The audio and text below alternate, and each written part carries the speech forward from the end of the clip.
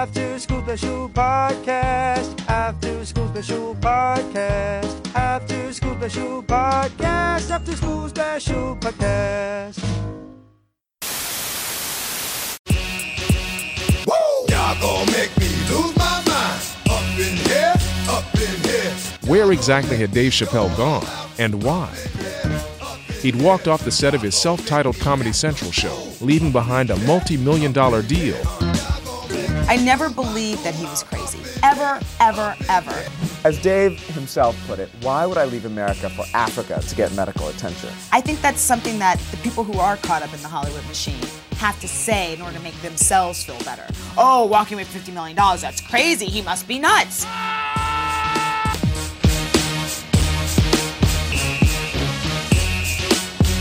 It didn't help matters that Chappelle's own agent, publicist, and writing partner had no idea where he'd gone. His wife didn't even know where he was. Woo! Hello, latchkey kids and broken homies. This is the After School Special Podcast. I got Staff Man with us. Yo. This is Double D. This is part 2 of the Chappelle Show. Please listen to the last episode. We did season 1. And how do you follow up a classic? The Chappelle Show season 1. For example, in the music world, like how do you follow up Michael Jackson's Off the Wall, like the album, or Metallica, Ride the Lightning, or a better example for film, like The Godfather 1 or The Terminator 1. This is what Chappelle was facing after a classic season 1, and it left the audience hungry for more. And as it turns out, season 2 will not be a disappointment. And before we get back into it, season 2 and the beginning of the end, actually, of the Chappelle Show, I'll do a little bit of a brief recap from what we talked about from the last episode. And we also have a big show announcement for those who actually saw the Instagram Live we did on Friday. You might already know this announcement. For those of you who haven't, which is probably 99% of you guys, something happened with our show that is very similar to what happened to Dave Chappelle at the end of his show run. But here we are, season 2, after his season 1 DVD sales broke records. Dave's DVD sales led directly to his $50 million deal with Comedy Central.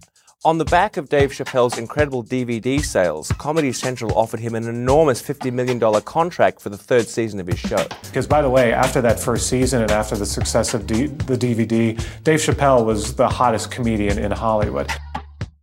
Season 2 was highly anticipated, and this is where we start. But before we do you have any initial recollections on season 2, like the beginning of it? John, did you have any of those expectations? Did you think that, okay, this is probably going to be as good as season 1, or did you have any expectations? Well, I didn't watch the initial release of season 2 live. What I did was I bought the DVD set 1 and 2 and watched it in succession. And I mean, season 2 was phenomenal. I mean, the music was good. The skits were really good. I mean, it was just a lot of positive feedback from what Chappelle was doing. I mean, you know, you had his critics, but he's a comedian. And what he was doing was, you know, pushing the envelope. You know, he even said in season 1, like after the black white supremacist, that this might get me canceled, you know? Right. You know, and he kept pushing the envelope. That skit was like the genesis of what the show became, because I think that was one of his first episodes that he wrote with Neil Brennan. And he was like, at the time, like, I can't really do this skit in my stand-up act, and I can't make a movie out of it. That was the reason I wanted to do the show, that one sketch. You have this idea like that, and it's like, what do you do with it? It's not long enough to sustain a movie.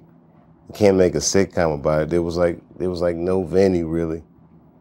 to get an idea like that off your chest. And a lot of these sketch comedy shows, the sketch is too long for that typically. But that's another thing that Chappelle changed when it comes to sketch comedy. Usually sketches, they were saying, are between like 3 minutes and 5 minutes. But that skit alone was like 11 minutes, 7 minutes long. It didn't seem that way, but it was a long sketch, you know. But so season 2 begins. Following a strong first season, the second season of The Chappelle Show airs in January of 2004. And during this time, Chappelle had reportedly signed a new contract with Comedy Central worth $50 million.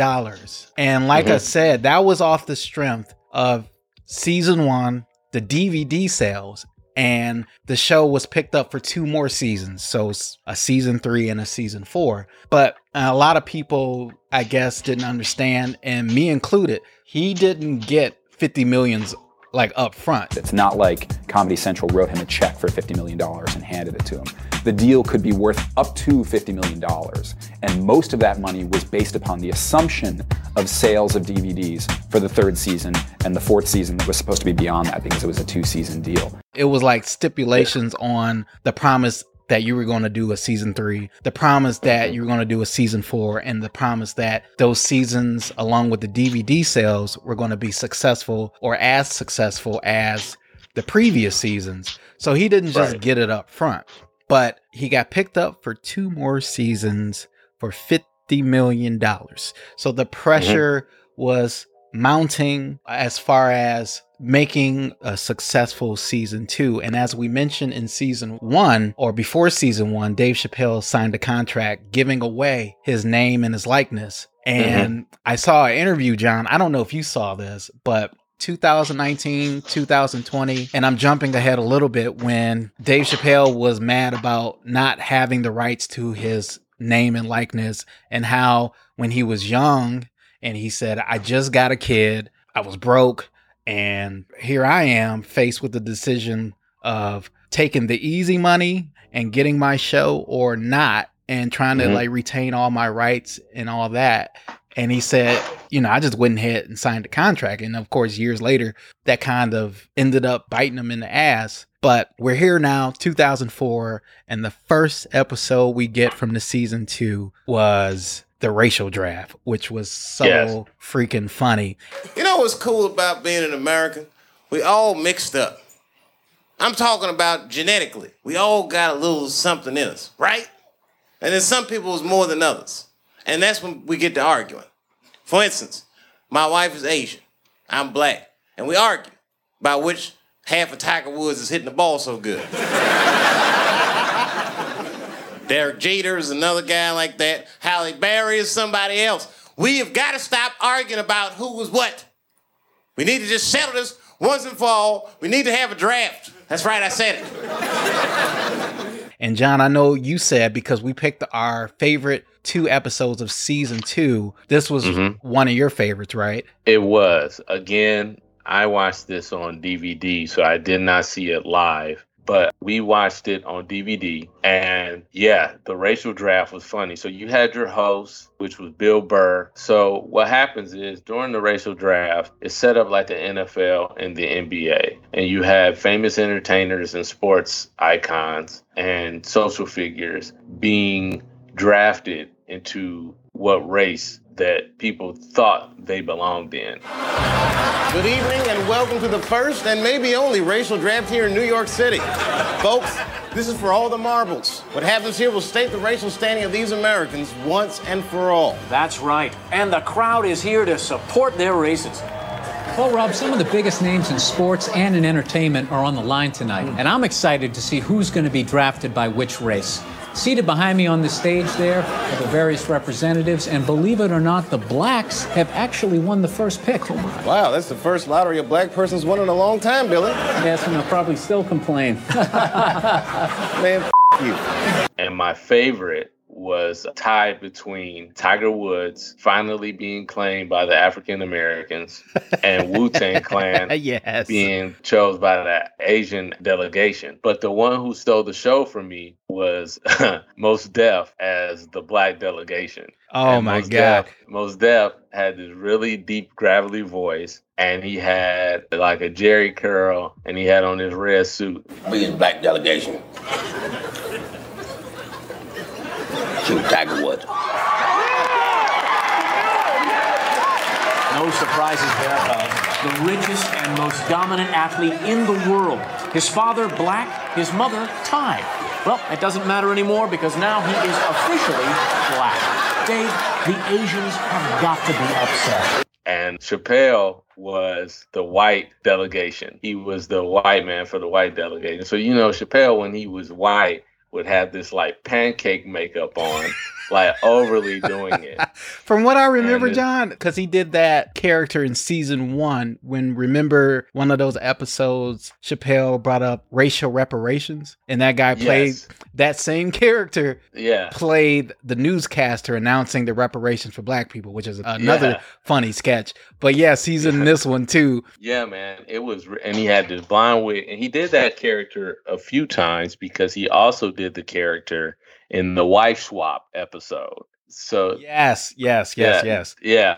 So anyway, he walks out on stage and he says the white delegation would like to take Colin Powell. But before that happens, the black people are booing him, and he's like, a white man is talking, would you calm down? And then he goes, Ungawa. Thank you all. Good afternoon. Excuse me. Pardon me. Hey, will you cut the malarkey? Okay, I'm talking. There's a white man talking up here. Silencio.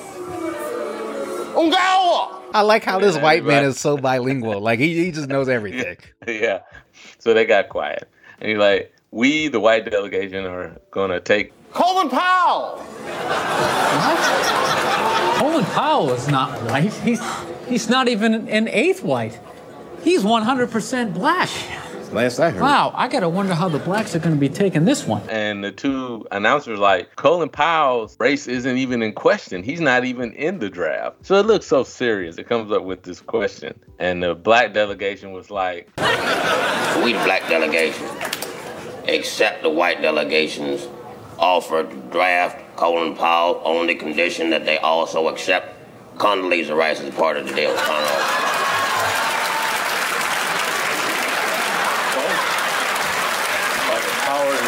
That's what we need by white people everywhere. We accept. You got yourself a goddamn deal.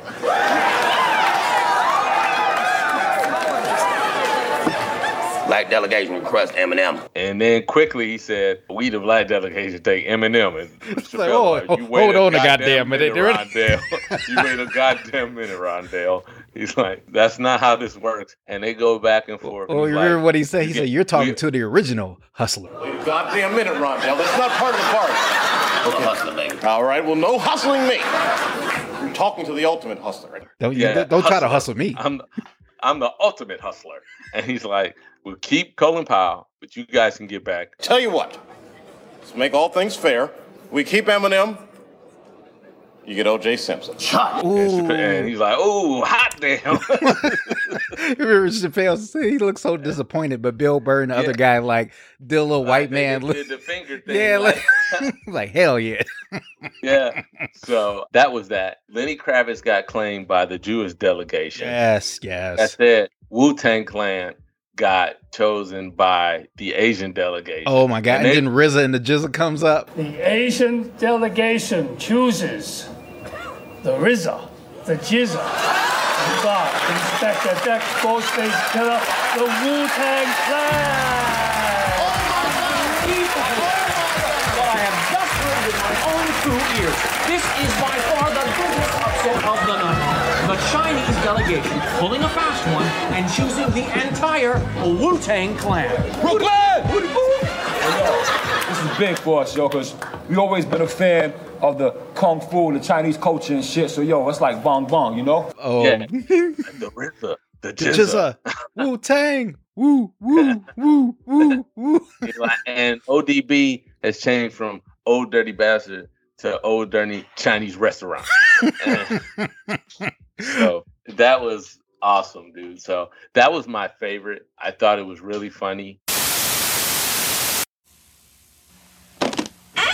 After these messages, we'll be right back. Hey babies, you liking the show? Well, thanks. Leave a 5-star rating and a comment, please. Do you want to see the guys' faces? Well, they got YouTube videos. You can watch this podcast on any major platform you listen to. Rate 5 stars and comment. Thanks, babies. I want to mention an honorable mention, but I want to talk about the dice game because they had the same two guys hosting the dice game. Yes. Yeah. Good evening, ladies and gentlemen, and welcome to the Marcy Projects here in Brooklyn, New York. Why are we here? To buy weed? Not this time, Bill. No, everyone knows we're here for one reason and one reason only. We're here for the 8th annual World Series of Dice. And Eddie Griffith is in that, known as Grits and Gravy, or I think it's Grits and Gravy. I'm looking it up now. So the episode name is called World Series of Dice. Yeah. And in that same episode, Paul Mooney did Mooney on the Movies, which was also funny. Yeah. He was doing movie reviews, and he was giving the black perspective. His shit was hilarious. Yeah, he was like, because he was talking about all these movies. He said The Last Samurai, starring Tom Cruise. The Last Samurai centers around Tom Cruise, a Civil War veteran who goes to Japan and teaches the Emperor's troops how to fight. Mr. Mooney? No. Another movie I was offended by. Hollywood is crazy. The Last Samurai, starring Tom Cruise. Mm-hmm. He's the last samurai. Mm-hmm. Give me a break. That movie was offensive. He said it doesn't even have the right people in there. Hollywood is crazy. First they had the Mexican with Brad Pitt, and now they've got The Last Samurai with Tom Cruise. Well, I've written the film. Maybe they'll produce my film. The Last Nigga on Earth, starring Tom Hanks. How about that? He said, I'm going to have a movie called The Last Negro on Earth, and it's starring Tom Hanks.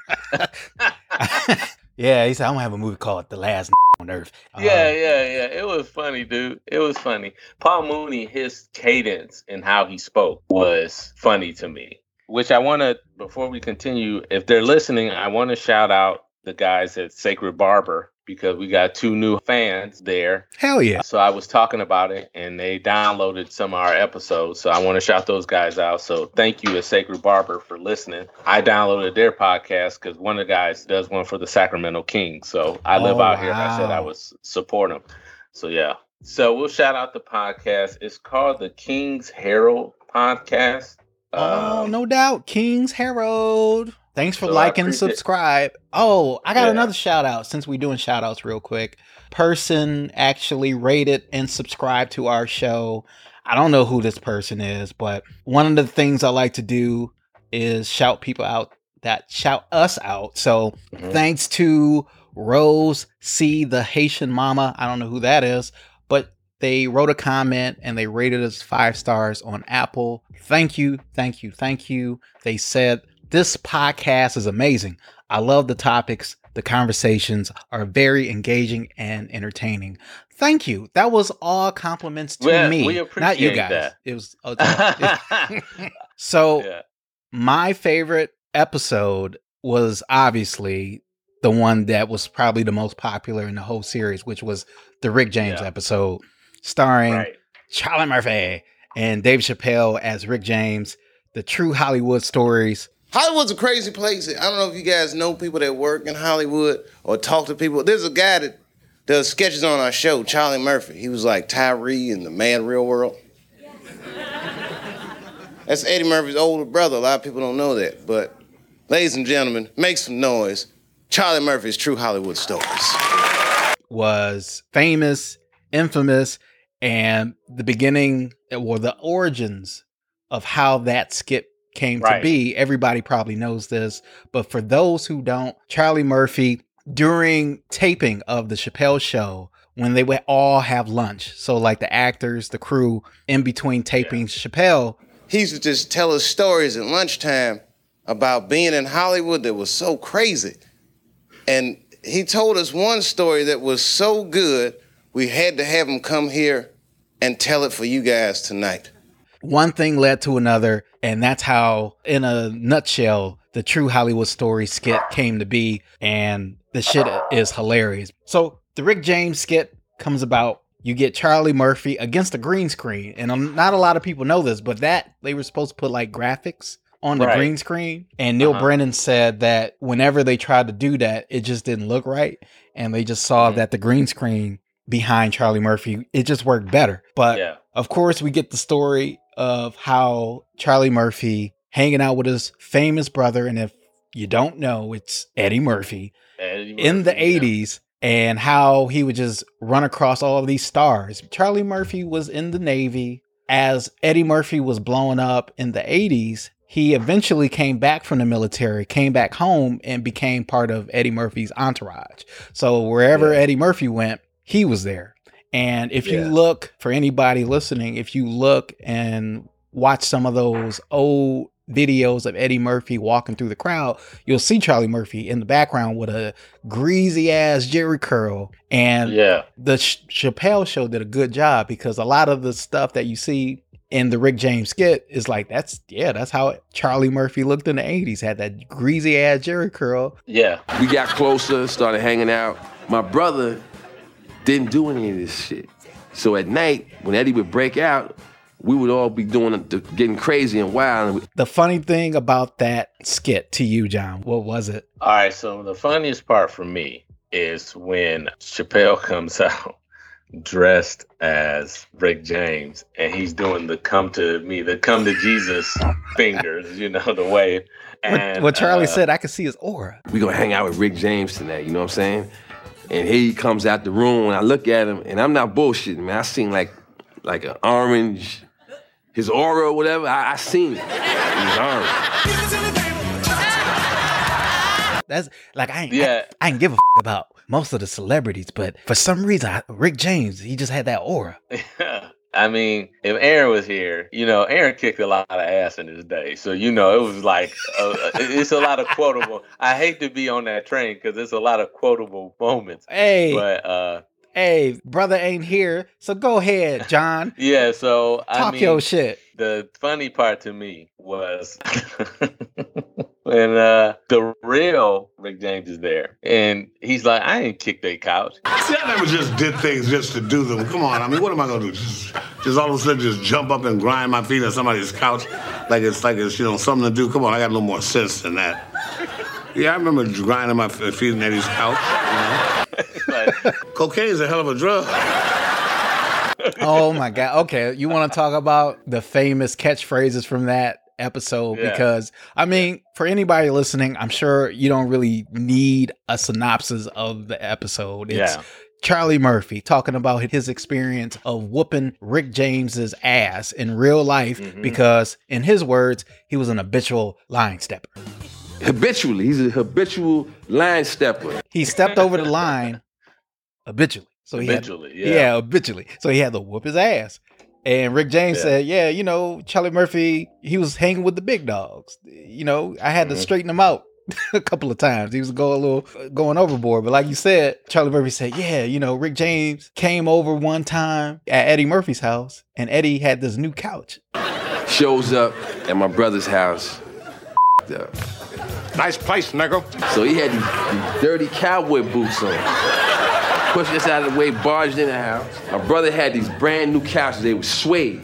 It was suede. And as soon as Rick James came in, he came in wild as hell. And he came in and had these dirty ass black boots. Cowboy boots. Those dirty ass cowboy boots. And, and then we see him stomp on Eddie Murphy's new couch. And just started grinding mud on the couch, man. Yeah, I remember grinding my feet on Eddie's couch. You remember why you did it? Because Eddie could buy another one. Your couch, nigga. Buy another one, you rich motherfucker. Your couch, nigga. Your couch. Darkness is. And he was like, yo, I had to whoop this motherfucker's legs. And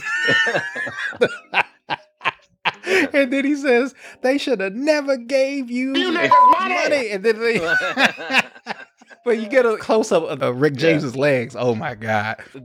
When they come back to the club, They go back to the club and they meet him. And darkness is coming. Darkness is spreading. The darkness is... And he used to call Eddie Murphy, or Rick James used to call Eddie Murphy and Charlie Murphy the Darkness Brothers, right? Because of my complexion, he used to call me Darkness. He calls me and my brother Darkness. He calls us Darkness Brothers. See, this is long before Wesley Snipes. Back then, we was the blackest niggas on the planet, according to Rick James. Eddie's both of them brother Darkness. Twin brother Darkness. Yeah.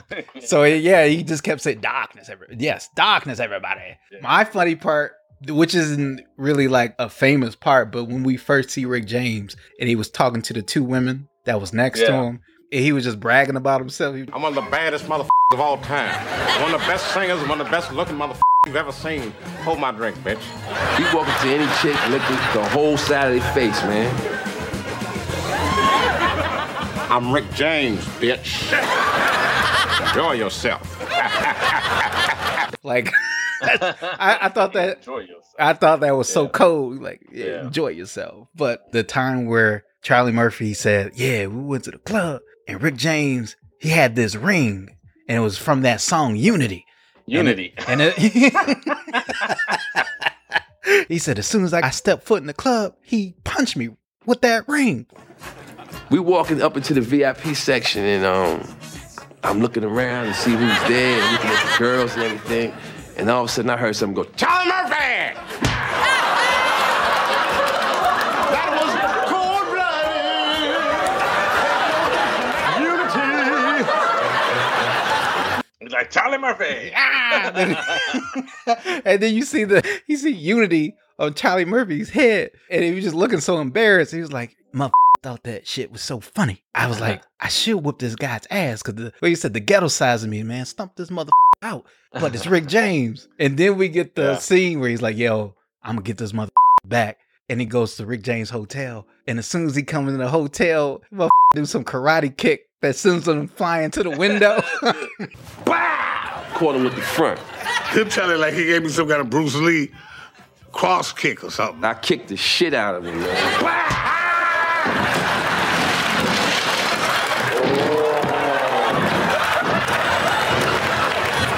The wind is knocked out of him. Oh my God. It was the dresser with the mirror on it. Yes. And he's like, ah. Yeah, he went like 8 feet in the air, and then those two security guards, he's like... And then he screams out, "Security! Darkness, now you're in trouble," or some shit. It's like, these two security guards about to whoop your ass. It was something to that effect, and Charlie Murphy was like... "Motherfucker, take one more step, I'm kicking this nigga out the motherfucking window." Next motherfucker to step up, I'm kicking this out the window, or some shit like that. I'm like, oh my God. So yes, you had Donnell Rawlings in that episode too, as Charlie Murphy's friend. But really the chemistry between Dave Chappelle being Rick James and Charlie Murphy, and then Charlie Murphy doing that parody of the True Hollywood Stories and talking about it put Chappelle like on a whole another stratosphere. He was already famous. The show was already famous, but that pretty much cemented it. And I know the episode after that, which was the Prince episode, was in my head was equally as good. But the thing about it, what I wish they would have done, John, I wish they would have spaced it out a little bit. So the Rick James episode was season 2, and the very next episode was the Prince episode, which was great. Yeah. But I think the Prince episode, which is famous, it suffered a little bit because it was like right after that. It was already in the glow of the Rick James episode. They should have had a segment called Real Hollywood Stories each episode. That way you had something different. But yeah, I would have saved it to the end. But I mean, who am I to say? I mean, Chappelle did quite well. The episode did quite well. But the Rick James episode was my favorite. After these messages, we'll be right back. Hey guys, you can catch this podcast on any major platform you listen to podcasts. Please make sure to rate us 5 stars and comment on how you're liking the show. After School Special Podcast. You know, that hard goodness that you get the next day. Oh, yummy. From a day-old donut at Dougie's. After School Special Podcast. No. That's my childhood right there, mother. When did that come out? Podcast comes out every Friday. My second favorite was when Chappelle becomes Black Bush. You know, I've talked about a lot of things on the show. I've made fun of so many different people. And people say, Dave, you talk about everybody except the president. Why didn't you do that? Well, because he's the president. Now, I know my limits, ladies and gentlemen, and I wouldn't want to cross them. But I will say this. If our president were black, we would not be at war right now. Not because a black person wouldn't have done something like that, just because America wouldn't let a black person do something like that without asking them a million questions. You know, they always do polls like minorities just don't seem to trust the government. Because you don't understand what it looks like for us. So let me help paint the picture. Ladies and gentlemen, I bring to you now Black Bush. Man, that whole episode. Do you remember that episode?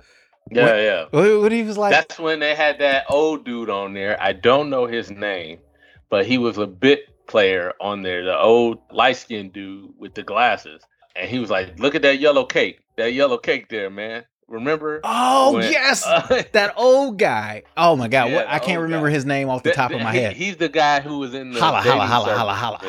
Your mama gonna brother holler at you? Holler at you. Holler at you.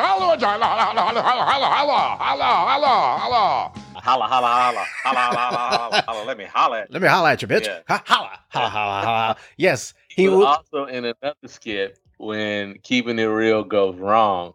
Man, that guy was hilarious. And like I said, my second favorite one of that whole season was the Black Bush when he becomes the black president. And when he was like at the press conference and he was like, man, who said anything about oil? What about people who say you're only interested in the Middle East for oil? What? Huh? Oil? Who said something about oil, bitch? You cooking? Oh. He said, I'm trying to get over there for that.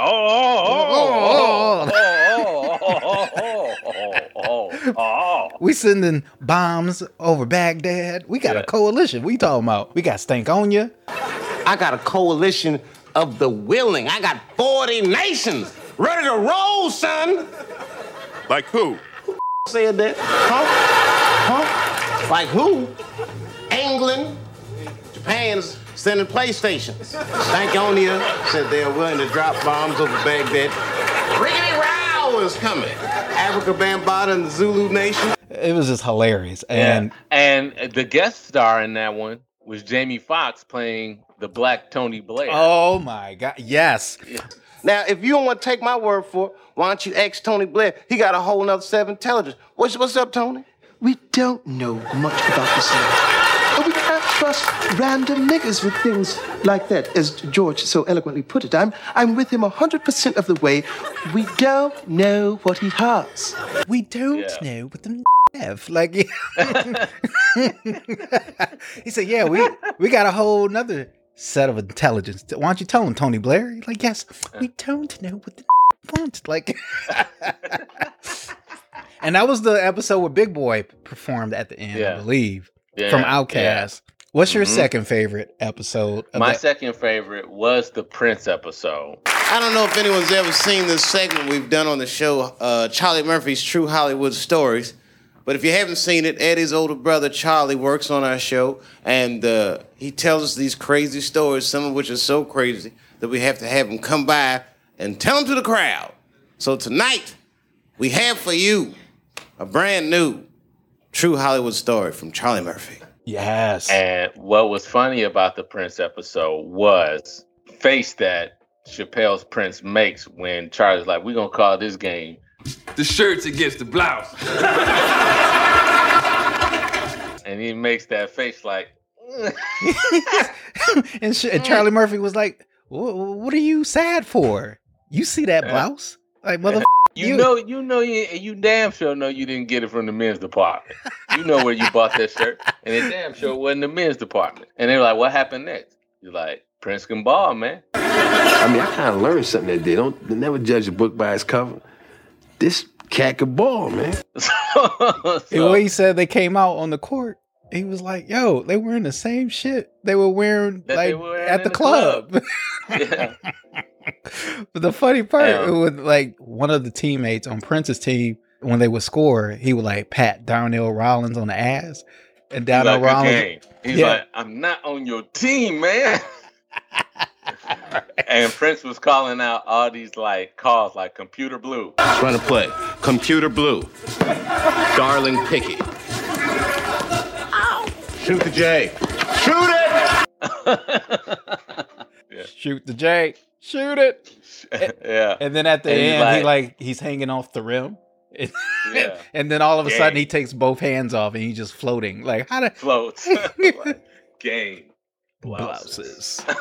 So I did read an article from Entertainment Weekly where they interviewed Eddie Murphy to confirm if that story was true. And Eddie was just so happened to be on Jimmy Fallon, and he said everything that happened was true. From the Rick James. From the Prince. Even Prince confirmed that too. Prince did too. Yeah. Did you see the episode of Dave Chappelle? Oh yeah, absolutely. What did you think of that thing? Oh, loved it. That's a true story, by the way. The Charlie Murphy story? Oh yeah, that's real. So you guys got together and you guys play basketball? Oh, definitely. And you got game? Oh, definitely. And he don't. Yeah. And be honest, it ain't that I'm that great. He's just so bad. Is that right? Yeah. Did you have pancakes afterwards? Well, I didn't make them, but we had pancakes. Yeah. No, I loved it. It was good. What was cool too is Dave came over. He came to one of my shows after, and he's going, "Did you see the skit?" I said, "Yeah. Come on, sit down." And then we're just sitting, chilling. We've been there like 2-3 hours, whatever. Right. And then out of nowhere, I just said, "Dave, want some pancakes?"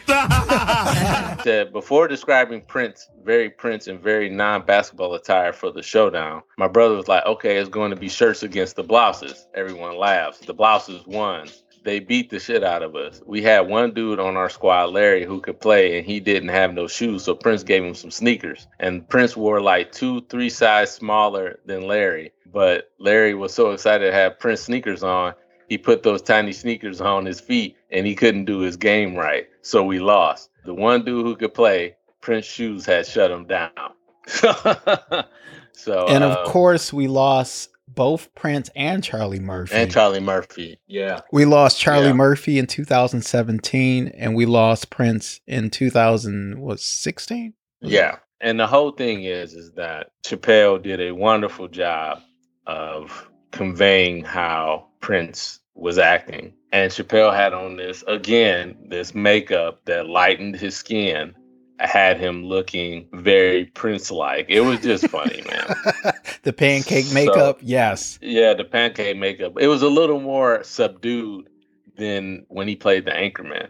I will say Chappelle really broke some barriers as far as what a comedian can do. Oh, yeah. If you open your mind, because then you have people like Carlos Mencia, who came out, who obviously stole from people. Mind of Mencia. Well, that's more of what we're going to now, which is the end. So season 2 ends with high ratings, high critical acclaim, and everybody is just clamoring for Dave Chappelle, who at this point is complaining, I'm doing 18-hour days. I don't really have time for myself. People say all kinds of things. They act like if you don't do this show, you are going to die. It's just, you've got to get this done. You've got to. It's good. Like all this crazy pressure and, do you know what happened to you if you blah, blah, blah, blah, blah. I saw in interviews where he was like, yo, this was like a mom and pop store. It was me, Neil Brennan, and we would write for so many hours. We would the next day do the skit that we wrote. And then it just went on and on and on. In interviews, he said I was just drained. And then you had people from Comedy Central and outside forces telling him how the show should be, or at least in his words, trying to put him in a box a little bit as far as what he should write and what he should write about. Technically, part of Dave's $50 million contract was that he had creative control over the show. But there were more writers being hired. There were people who were surrounding him and, telling him, well, we should do it this way. We should do it this way. This was kind of bittersweet because, like I said, I watched it on DVD. And I think I caught up to the point where we were able to watch it live. And then it wasn't anything else left until, Block Party came out. Block Party. It was Block Party, the documentary that had all those musicians that Dave Chappelle gathered. But then after season 2, you start hearing these rumors that Dave Chappelle isn't happy. Dave Chappelle left the set. But word started leaking out that there were problems on the set. There was a certain kind of responsibility, that he felt he had. And I think that's also where, wanting to make sure he didn't lose control of his art, because as he said, in the wrong hands, this stuff could become dangerous. It could reinforce in the minds of our white sisters and brothers a sense of black inferiority. It also could reinforce in black people's minds a sense of black inferiority. And so I think for him, it was, let me pause. Right. And then all of a sudden, it became like an Unsolved Mysteries episode because nobody knew where he was. Yeah, he vanished. Completely vanished. Yeah. And it wasn't until a couple of weeks later we learned, or maybe not 2 weeks, he returned in 2 weeks, but it wasn't until the rest of the world learned that he went to South Africa. Yeah. And just completely disappeared. He went off the grid. Well, you don't realize you're becoming a product until people start treating you like a product. And I think the way that I was treated by people, it changed so rapidly that I felt like the healthiest thing for me to do was to remove myself from the situation, because staying in it, I wasn't crazy, but had I stayed in it longer, I would probably be on this interview like. And then that's when we start learning that Dave's not happy. Dave is burnt out. And then the news media start alluding to, well, what's wrong with Dave? Is he on drugs? Like, what's going on? Because why would he leave a $50 million contract to go to Africa unless something mentally wasn't right with this guy? And during that time, Dave, now we know, went to South Africa because he was burnt out. He didn't like the way that things were going. In Dave's words, he felt like certain entities were trying to control how he worked, when he worked, and they weren't giving him enough support.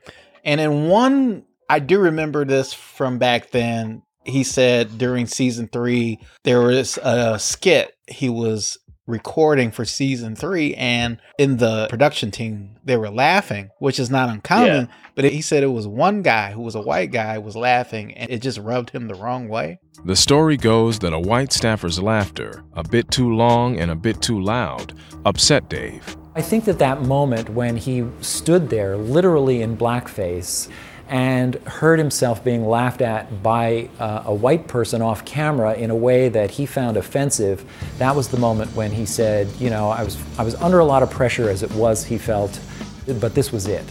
It was definitely racially provocative, even by his own standards. Yeah. So what he said was, it was like he was laughing at him and not with him. And the skit was the Pixie skit, because he did 3 Pixies. He did the Latino Pixie, the white Pixie, and the black Pixie. And the sketch was these Pixies were talking to people. These were racist connotations. And the black Pixie, it was him in blackface with white lips, and he had on the conductor outfit. And he's like, hallelujah, hallelujah. And he's like, the guy was on the plane, and the lady said, there's 2 entrees. You can either get the fish or the chicken. And he's like, get the chicken, you big little bitch. Get the chicken. It's like, you want the chicken. Hallelujah. Hallelujah. You want to know something? I barely remember season 3. Those are the lost tapes. Those are the lost episodes. They titled it that. And it was hosted by Donnell Rollins and Charlie Murphy. The first episode, they were like, we don't want to be doing this. We don't want to be the ones that introduce the show, but hey, we got this material. I remember them saying somebody has to do it. Yeah, because Donnell Rollins was like, I'm broke, bitch. Right. Yeah. So where's David, man? Africa. Africa? Yeah. I'm broke, bitch! But we get to the end. Chappelle is on this odyssey, this mental retreat to South Africa. Rumors are swirling. People are saying, oh, he must be on drugs. Oh, he's burnt out. Oh, he's freaking out. And Chappelle, after 2 weeks, he comes back and decides to leave the show and leave $50 million on the table because he wants to do things his way. And we find out he doesn't have the name and likeness rights to his own brand, Chappelle Show. I'm pretty sure that had something to do with it. He alluded to that on his stand-up, The Bird Revelation. So it was a two-parter. It was Equanimity and The Bird Revelation. And in The Bird Revelation, Dave kept teasing the audience, like, y'all really want to know why I left my show? And he kept teasing it. He kept teasing it. He alluded to at the end of that stand-up special, like, he was basically being pimped by the industry, and they were trying to use him like they would a pimp to a whore. I'm just trying to tell you what happened to me was not, I just didn't have a good go of it. I don't know what you guys think happens when you quit a successful show like this. I'll tell you what doesn't happen. They don't go, hey, well, good luck with your future endeavors. That's not what happens. It was cold out there. For real, I had to watch it all go down without me.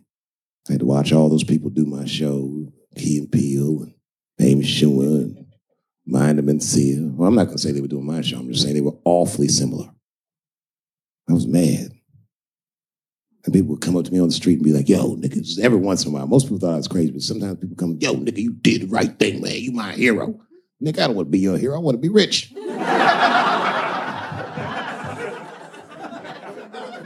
Never choose to be a hero because heroes die uncomfortable deaths. At least that's what I got from that special. And he just did not appreciate that to the point where he just wanted to blow it all up. And like I said, when he got back from South Africa, he felt hurt. From what I read, he didn't even tell his wife that he was leaving. The only person he told, he said, was his brother. He said he woke up one day and he just said, I'm not going to work. He told his brother that I'm going, but don't tell anybody. But Dave Chappelle just felt compelled to do it. And I remember at the time he felt a little hurt because he said he was hearing things that people were saying. And among them was Neil Brennan. And he was like on the Oprah show. He was like, yeah, like Neil, I don't know if it's a culture thing, but it's just certain things that I was expecting for him to say and do, and he didn't do it. But that might be a culture thing.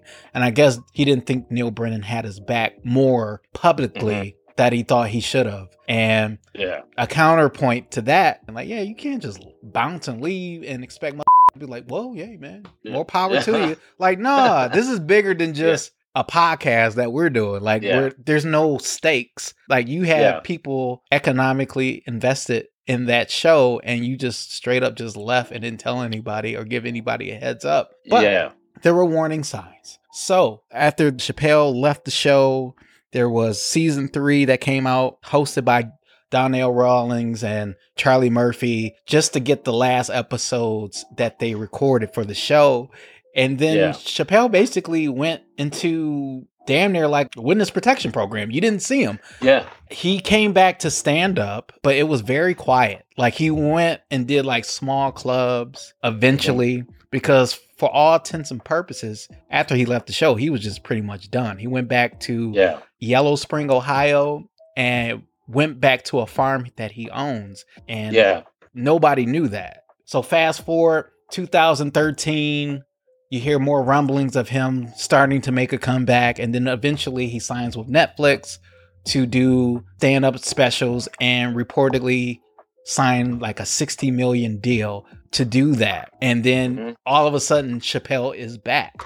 And along with that, as he's getting all this acclaim and becomes like the people's champ, he didn't have his likeness. He didn't have his rights, like we said. And everything that we wanted him to do, which is like come back and do the show, he was like, yo, I don't even have the rights to my show. And you do the contract game. And that's how I got with Comedy Central. I signed the contract. But I signed the contract the way that a 28-year-old expectant father that was broke signs a contract. I was desperate. I needed a way out. And it wasn't good money and it wasn't good circumstances. But what else am I going to do, I said. And all these white people sitting at that table told me, trust us, Dave, it's a good contract. People think I made a lot of money for Chappelle's show. When I left that show, I never got paid. They didn't have to pay me because I signed the contract. But is that right? I found out that these people were streaming my work and they never had to ask me or they never had to tell me. Perfectly legal because I signed the contract. But is that right? I didn't think so either. And then he starts complaining about that to Viacom and the people that run that. And then finally, Chappelle gained back his name and likeness and announced that, I believe, on Saturday Night Live and other platforms. Like, you guys can watch it now. Because remember, he was like, yo, don't even watch the Chappelle Show because they're taking money away from me. I'm not getting anything from that. So it'll be like us doing this show, and then some company buys our show, and then they get paid. We get nothing. So good for him. But final thoughts about the legacy of the show? Well, I think Chappelle really opened the stage for a lot of comedians to come in and really get their feet wet in sketch comedy. I feel that it borrowed a lot from In Living Color, you know, some of the ways the sketches were, you know, they were meant to get you thinking. I'm not saying that they were the same. I'm just saying his method was to get you thinking. It was to make you laugh. Like, I could watch that show and I enjoy it. His comedy, I enjoy, but his comedy is more to make you uncomfortable. You know, like it was like a social experiment almost. Yeah. Like, it's a big leap from who he was on the show to who he is now. Correct. Like, he's more engaging. He's more thought provoking. You know, he's really doing a lot of stuff now to get you really thinking. I'm not going to get into like how he discusses his trans comedy and stuff like that. That's him. I can't do that because I don't know how to make that funny. But correct. And I didn't bring it up because I wanted to just deal with the show. But Dave Chappelle, the comedian, that's a whole nother ball of wax. But as far as the show is concerned, I think it held up a mirror to society. And people like Chappelle are men of their time that can do that. Like men of their time that understand what is going on at the time and can successfully talk about it in such a way that everybody is like the 360 type of view of everything. And that's what that show represents to me. Everything that was going on in 2004, 2005 with the war in Iraq, like important events that was happening around that time. And you get the important musical guests, like we first see Kanye West on a national stage. We see people get introduced to Mos Def. People get introduced to Paul Mooney for the first time. Yeah. I mean, just like Martin Lawrence before him and other black celebrities, like I feel like once we like get a show, we want to put everybody on the damn show that we love. I mean, I'm not saying that white people or other cultures don't do that. I mean, of course they want to like build up their friends, but the legacy of the show, I believe, and I think this is true universally, put a mirror to society, and it continues to do so. And we have our own little Chappelle moment. And if you guys didn't see the Instagram Live, which, by the way, every Friday, 6:30 Eastern time, you can catch us Instagram Live, 6:30. Yesterday, I made a big show announcement. And as you can tell, one of the hosts is not on this episode, which is our brother, our friend, Aaron, who decided after 2.5 years, I don't know. We started this podcast in the summer of 2020. During the height of the pandemic, just a way to just, you know, keep in touch with each other and, you know, entertain each other. And then it became something else. But Aaron, moving forward, won't be on the show. I know that's sad, but we love Aaron to death. To death, man. And to be quite frank, it's more of a personal journey for him. You know, like, it's not like he was tired of the show or anything like that. He just needs a break, like I did when I stepped away for school. Real life happens, and sometimes you have to take a step away because we put this stuff out for you all. We enjoy talking to each other. I mean, we talk to each other anyway, but we put this stuff out for you all, and sometimes we have to take a step back for our families, for our mental health. So it's kind of important that we do things like that. And this is what he's doing right now. But John, you can say it. He totally Dave Chappelle does. He went and got his Africa ticket and he abandoned the show. And he went to South Africa and to spend some time amongst his people. Yes, and, to start his cult in South Africa. Do apartheid again. No, I'm kidding. He didn't do that. Do his Jim Jones, have people drink the Kool-Aid. But yeah, he kind of left us hanging. It's like, I feel like Darnell Rollins or Charlie Murphy, like, yo, I don't want to be doing this. Like, why do I have to be the mediator? Why do I have to like start the show saying it's not the same? It's like losing a limb. It's not the same without him around. So we want to make sure that he knows that and that the doors will always be open. The only marathon man here is Double D. He's been here. He's the Cal Ripken of the podcast world. The Black Cal ripped it. But obviously the show is going to change a little bit. It's going to be a little bit more focused on, what would you say, John? Black stuff? I don't know. Well, we're going to be Black stuff. Exploring some stuff. Ironically, Black. How we went these last couple episodes. Black. It may look like we're extending Black History Month, but that's not the case.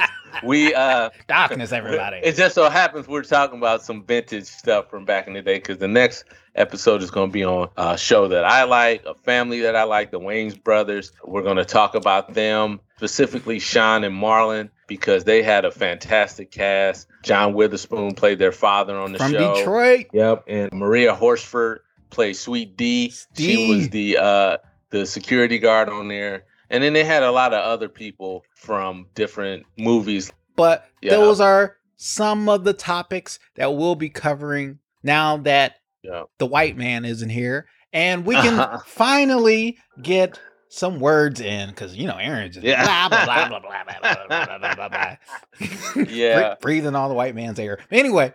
This is the After School Special Podcast. Look us up on Instagram, After School Special Podcast. Yep. Look us up on YouTube, After School Special Podcast. Twitter, After School SPE3 on Twitter.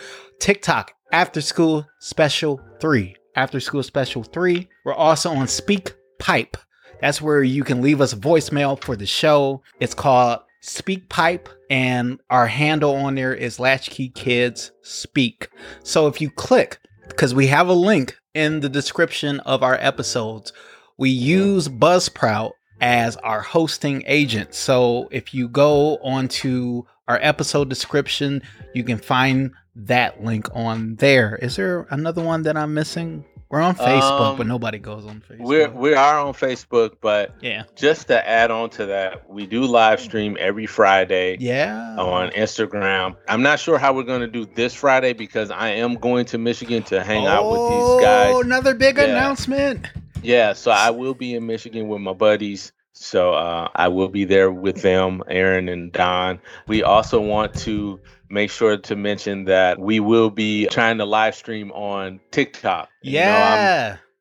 We heard through the grapevine that TikTok seems to be the better place to live stream. So we're going to try and push as much content out. So we're trying to do as much social media as we can to get ourselves flowing and get things out. So look for us on Instagram Live on Fridays, eventually on TikTok.